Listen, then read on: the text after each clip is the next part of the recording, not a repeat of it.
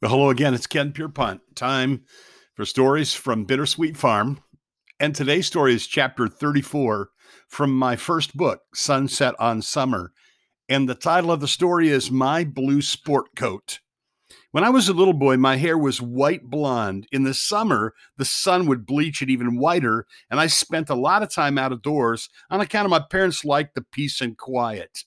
My mom loved to sew, and she would create a dress a day. I'm sure there were many times my mom could cut out a dress, sew it, and alter it to fit in less time than it took to pick a pattern and choose the fabrics. I was a reluctant member of the pattern picking, fabric choosing party more times than I care to recall.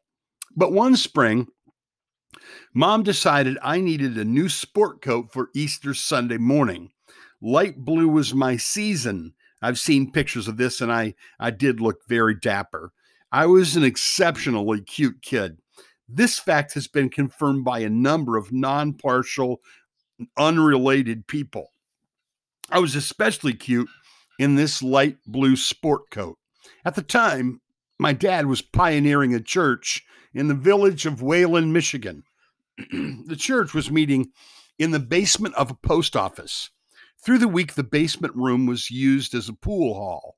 We would come in early Sunday morning and scoot the pool tables to the back of the room, sweep up the cigarette butts, and set up folding chairs. Dad had a light metal lectern that he used for a pulpit. Mom accompanied the congregational singing with the piano, and they made an impressive team. Easter Sunday, 1963, I would have been 5 years old.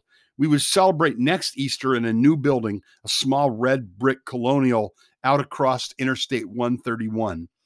At the close of the message that morning, I received a call from nature at the precise time Dad began to draw the net and Mom's services were required to accompany the invitation. To get the little boy to the little boy's room, you had to go down the aisle to the front and then walk past the preacher and down a little hallway to the right. A calling only I understood compelled me forward that morning during the invitation. Too late, I discovered that the little boy's room was not adequately supplied with the necessary paperwork.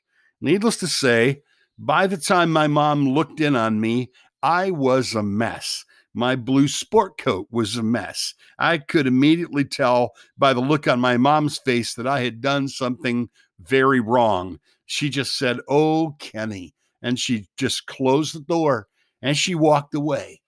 I've never seen my mother again after that. No, I'm just kidding. A long time passed, it seemed to me. Finally, Mom came back. I suppose she considered just leaving me there and going home, but her maternal instincts must have taken over, and she came back and cleaned me up, and she kept me. I don't think I ever wore that jacket again. I wish this was the only mess I'd ever gotten myself into. I'm afraid it's not. Some of my messes have embarrassed my family, brought pain to the ones I love, grieved the Heavenly Father. Thank God, in spite of all of them, He's chosen to clean me up and keep me anyway. He's a good Father. He throws away the garment stained with sin. He cleans up the boy and keeps him. I'm always going to love him for that. The Bible says in Psalm 103, 8 through 14, the Lord is merciful and gracious, slow to anger and abounding in mercy. He will not always strive with us, nor will he keep his anger forever. He has not dealt with us according to our sins or punished us according to our iniquities. For as the heavens are high above the earth, so great is his mercy toward those who fear him. As far as the east is from the west, so far as he removed our transgressions from us. As a father pities his children, so the Lord pities those who fear him. He knows our frame. He remembers that we are dust. That's the story from out on Bittersweet Farm today, where every day is a beautiful day, and the little light in the kitchen is always on.